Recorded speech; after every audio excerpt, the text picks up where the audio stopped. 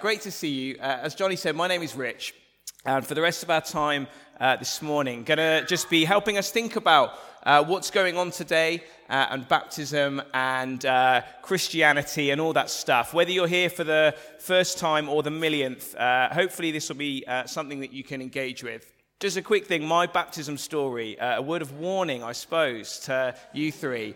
I got baptized. I'd never been to a baptism when I got baptized. I wasn't from a kind of a Christian background, so I didn't really know what was going to happen. My assumption, was that when I was to be plunged into the death of Jesus in the pool, was that I would be plunging backwards. That was my assumption. I don't know how it's going to happen today. It may be backwards. Check. Because as I went like that, my friend and my pastor went like that, and I promise you, I sort of like this, into the water, and I injured my back, and I spent the afternoon at my parents' house with all my family eating cheese sandwiches, and I couldn't move. And so baptism can be great, can be dangerous. So we're going backwards. Backwards, okay. That's what he says. Yeah, we'll see. So, warning given. Let's think about another few aspects of this. I want to reflect with you for the next little while about what's happening today through one very specific lens. I want to think about this day through one word, and it's a word that is a bit of a buzzword in our culture, and rightly so, I think. I think it's a word that sums up a huge amount of our longings as human beings and our motives really behind almost all that we do. And the word and the theme I want us to think about is this. It's freedom. Freedom. That's what I want to talk about today. Now, I wouldn't profess to know everything about all of you. I know some things about some of you. But I know that you long for freedom. I've not kind of nicked your phone and read your texts or anything like that. That's not why I know. I know because most of you appear to be human beings, and human beings across time and different cultures all long for liberation, for freedom. We know this because if you just think about the stories in our society, at the moment, because it was very cheap on Kindle, not because I'm profound, I'm reading when I can't sleep at night, which happens quite a bit. I'm reading with my bright light, 1984, and this is a story of an oppressive state, and this state can hear you, and it can see you, and it can listen to you, and it can watch you, and it's in front of you and behind you and all around you, and you don't know who you can trust, and it's everywhere. And this story is this story of a desire to break free. I've not finished it, so I don't know whether they do. Exciting. But it's this story of a quest for freedom from this oppressive state. Slightly less profound, Braveheart. Braveheart is, again, a story of trying to break free from an oppressive state, that being the English, of which I'm a proud member. And as there's this cry for freedom, as we want to not be oppressed by those horrible English people south of the border. Or even more profound, think of some of my favorite stories at the moment. Think of Moana and Frozen, Things I'm watching painfully large amounts of at the moment. Think of Moana. Moana is this girl who grows up on an island under the dutiful care of her tribe and family, but she, like most Disney characters, wants to break free. She wants to sail across the reef and follow the farthest star, and if you know Moana, you'll be impressed at my specific references there, and be free and go to the expansive ocean, and anything could be out there. Or think of Elsa. What does she say? You can sing it. No right, no wrong, no rules for me. I'm free. Yeah, free. Yeah. Good. Thanks, Beth. I'm free. It's in us, in our society. From 1984 to Frozen, we want not to be limited either by the state or the English or other people's expectations of us. We want to be free. And that's not just in our stories, it's also in our societies. It's kind of explicitly woven into the fabric of Britain, so British values, that most vaguest of phrases you hear bandied about. Apparently, according to Ofsted, which is an authority. British values include lots of different things, but individual liberty is part of being British, that we believe in that. Think of the French motto. I won't do it in French, but liberty, equality, fraternity. It's part of their culture. Or think of the home of the brave, the land of the free across the pond. It's in us, in the West specifically as well, but humanity across the board, we long for freedom. I think this is really interestingly portrayed in a very profound film called Titanic. In Titanic, Kate Winslet's character, if you've seen it, I watched it with my babysitter when I was 12, and that scarred me and the babysitter. I promise you that. But me and my babysitter were watching it, and Kate Winslet's character, Rose, her name she's trapped, isn't she? She's trapped in an abusive, both physically and emotionally, an abusive marriage to Cal, who's Billy Zane's character. And almost to symbolize this, they go onto this boat, and then she's really trapped. She can't get away. And she tries, and it's quite a big boat, but she can't get away. She's trapped. And there's these scenes of, do you remember the corset being tightened around her, and she can almost not breathe? And it's almost a symbol of the oppression that she's experiencing. Maybe I'm reading too much into Titanic, I don't know. But then there's this whirlwind romance with Leonardo DiCaprio. There's the Irish dancing. Spoiler alert, it sinks. And most of them die. And a few of them survive. And because the ship was setting course for the States, that's where the survivors are taken. And there's this scene where Kate Winslet is being processed as a survivor, and it's raining and it's dark, and this guy is kind of doing the list and who survived. And two other figures appear in the scene. The first figure is Billy Zane's character, Cal. He survived too.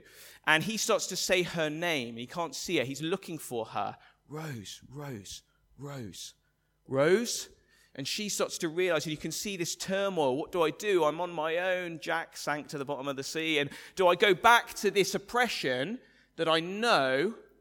And as she's mulling that, another figure appears in the background as the camera pans around. And it's the Statue of Liberty. And she's there. What do I choose? And rightly and brilliantly and correctly, she chooses liberty, ignores Billy Zane, and then Celine Dion sings, and then that's the end of the film, okay? Now you see, faced with a choice between restriction, oppression, and freedom, there's only one choice, isn't there? You want to be free. We all want to be free. Now, why am I saying all of this? I think it's fair to say that our love of freedom is pretty much why, if you're here looking in on Christianity,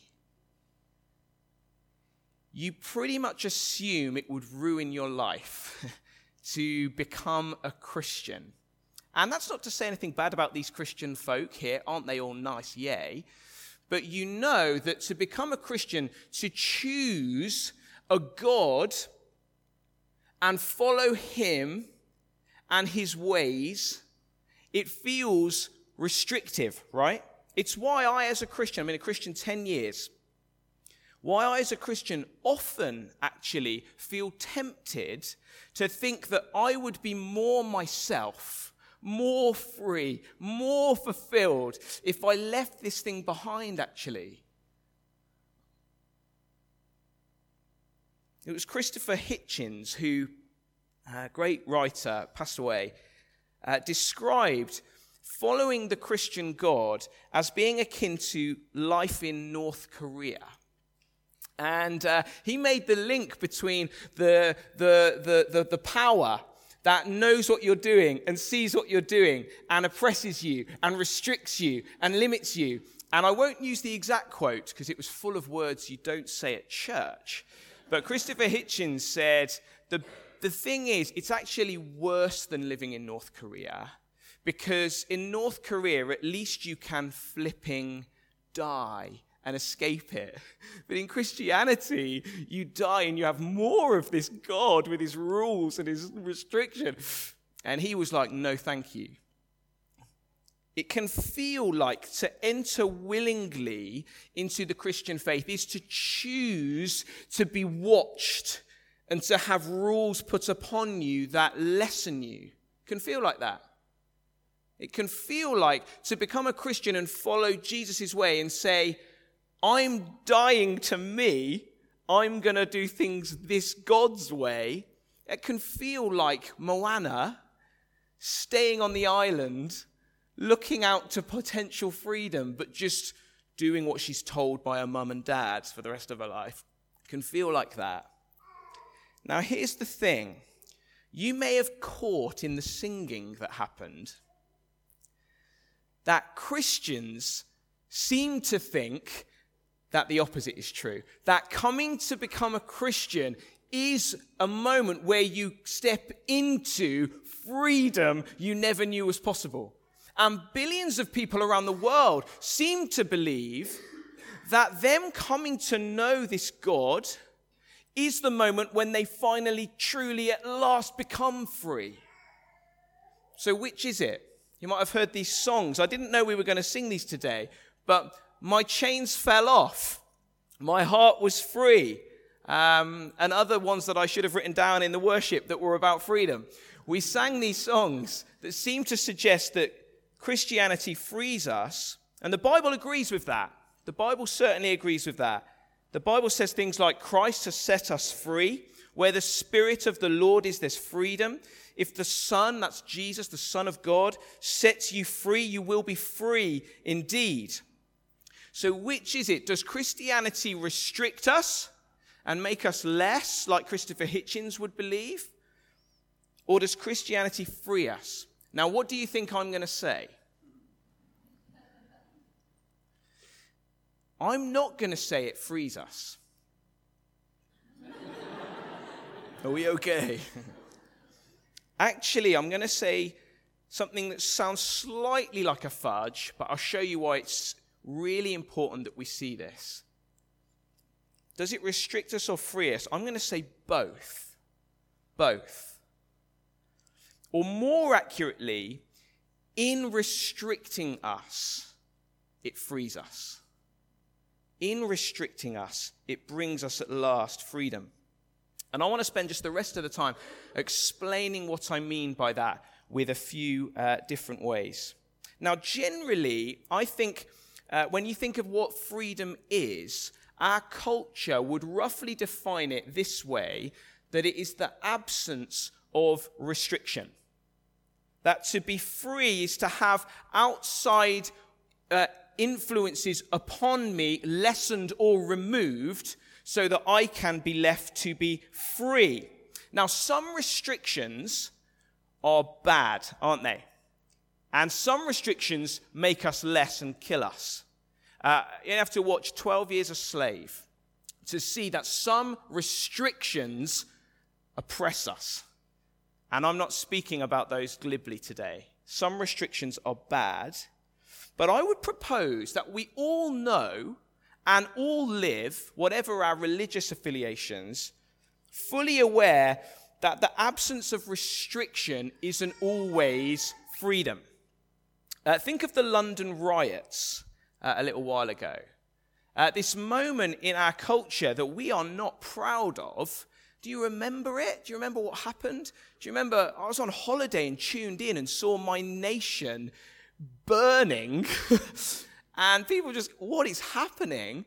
This moment where a snowball effect of people saying, we're not going to live under these expected restrictive norms. We're going for it. We're looting, we're burning, we're fighting back.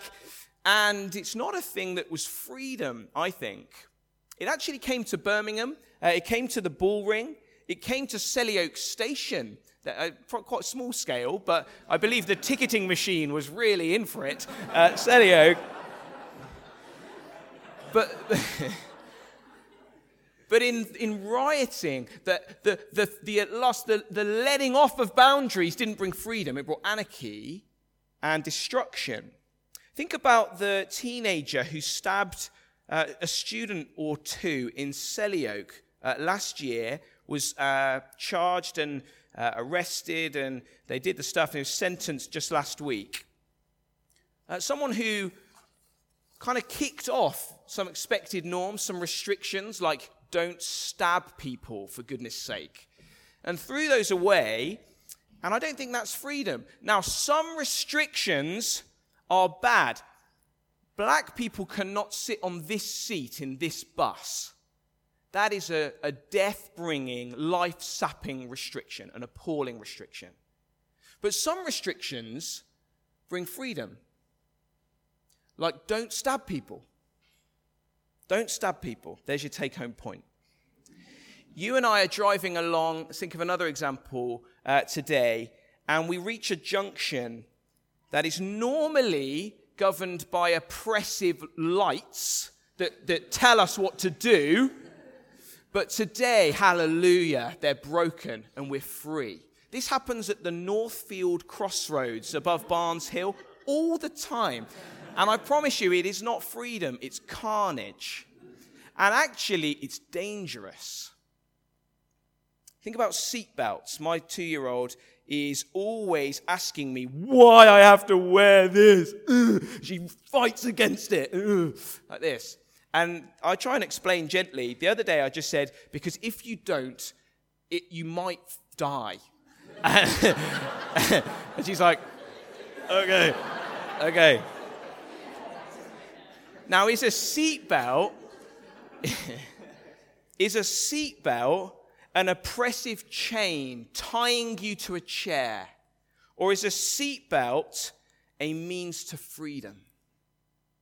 Think about a whale.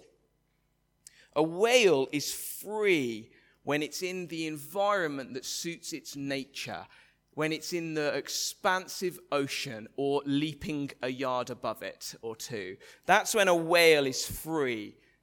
You know, you watch David Attenborough stuff and you see, wow, and a bit of string music and you think, oh, I just have to go to work every day. But a whale has it. Look at that.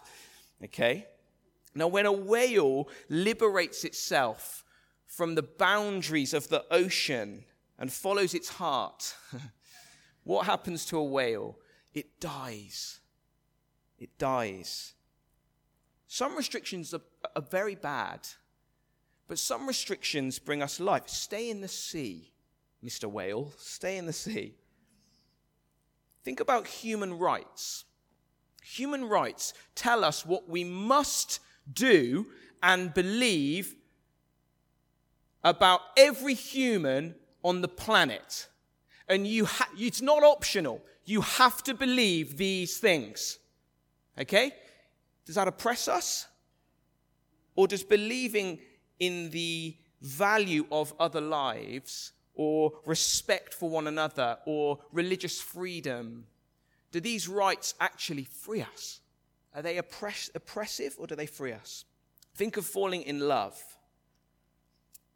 On the one hand, getting married is to reduce your potential list of sexual partners from 7 billion, and that's only humans, to one. Now, percentage-wise, the amount that I am restricting myself in choosing to commit myself to one of those humans, percentage-wise, it's a lot of restriction, isn't it? I could do what I want. I could be who I want. I could do anything. No, I'm going to forsake all others for one person. And yet, though this kind of happens sometimes in our culture, mostly in our culture, we don't go to weddings and go, you idiot. You're ruining everything. We normally go, they're just perfect for each other, actually. Think about a musician. A musician has spent most of their school life knowing that whilst they're practicing, others are out being free. Whilst they're chained to their piano, going do do do do do do do do do, or whatever it is. Scott, our pianist from earlier. But actually, when you see a musician 20 years down the line making music, they're more free than any of us. Some restrictions lead to freedom. The last example, think of a storm. And a woman is lost at sea on a sailing boat. And the storm rages and the sharks start to surround her. And she sees that her boat is giving way and she's going to sink. And above her, after silence, comes the of a helicopter. And the helicopter appears, and someone in the helicopter shines a light down and says, "We're here for you," and then comes down on the little rope thing and comes down and holds her and says, "I've got you." Now, what does that woman say? She doesn't say, "Please don't invade my personal space and restrict me. I'm an individual, and I will determine the course of my fate. Thank you." She goes, "Grab me and never let me go. Never let me go." Because some restrictions bring freedom. Now, here's the thing about Jesus. Jesus is really honest, which makes a lot of religious people really uncomfortable when they actually read what he actually said. He's very honest indeed. And one of the things I love about him is he is not a spin doctor for the Christian faith. He tells it how it is. And he says very upfront that the Christian life a lot of the time is going to feel like restriction. He actually says it. He says in Matthew 7, he says, "The gate is narrow and the way is hard." This is a phrase, the way. It means the journey, the process of doing life, of walking through life with Jesus as your God. And he says it's hard. It's hard. At one point, talk about this for press officer stuff, he says that being a Christian feels like death. And he says, do you know the best illustration of what it is to be a Christian? To throw your all in with Jesus, to say, "I'm yours," and be baptized and go for it. He says it's like picking up the cross and walking after me to death. It's cheerful, isn't it? It's like willingly laying down your life and actually saying, "I'm not going to do now for the rest of my life what I want anymore. I'm going to choose to do what you want." But here's the thing. That isn't the end of the sentence in Matthew 7. He says this: "Gate is narrow, the way is hard, that leads to life." That leads to life. He seems to say that as you willingly accept the real limitations that being a Christian does put on you. You go onto campus, who looks the most free? It ain't the Christians. There are some restrictions, there are some limitations, absolutely. But he seems to be saying that as you willingly choose to limit yourself in Jesus' name and follow his way, there you find life. Life in all its fullness.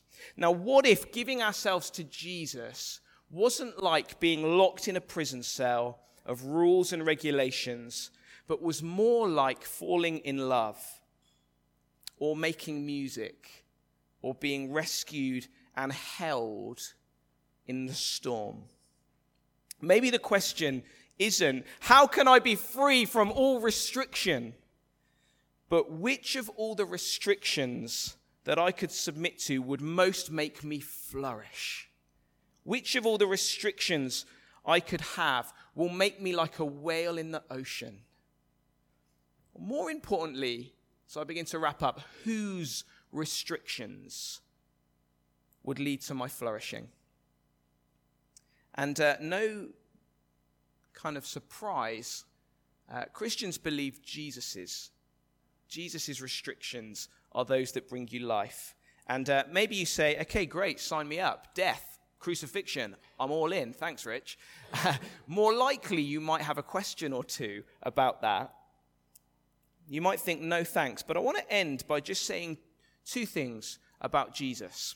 The first is this: what if Jesus made you? You're like, huh?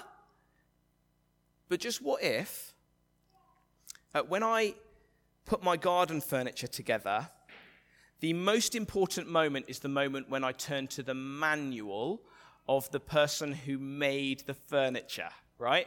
Because they know how it works. I did not do that. Which is why if you come to my house and sit in my garden, you will notice that one of the chairs, the back, is on backwards, and therefore you sort of sit like that. It's a bit strange. Because I didn't follow the ways of the designer who, of course, knows best. I was like, I'm going to be restricted by the instructions. And now I sit strangely. What if he made you? What if? What if he is therefore absolutely best placed, not cultural norms or whoever's loudest on Twitter that day? What if Jesus of Nazareth is best placed to show you the way to true freedom?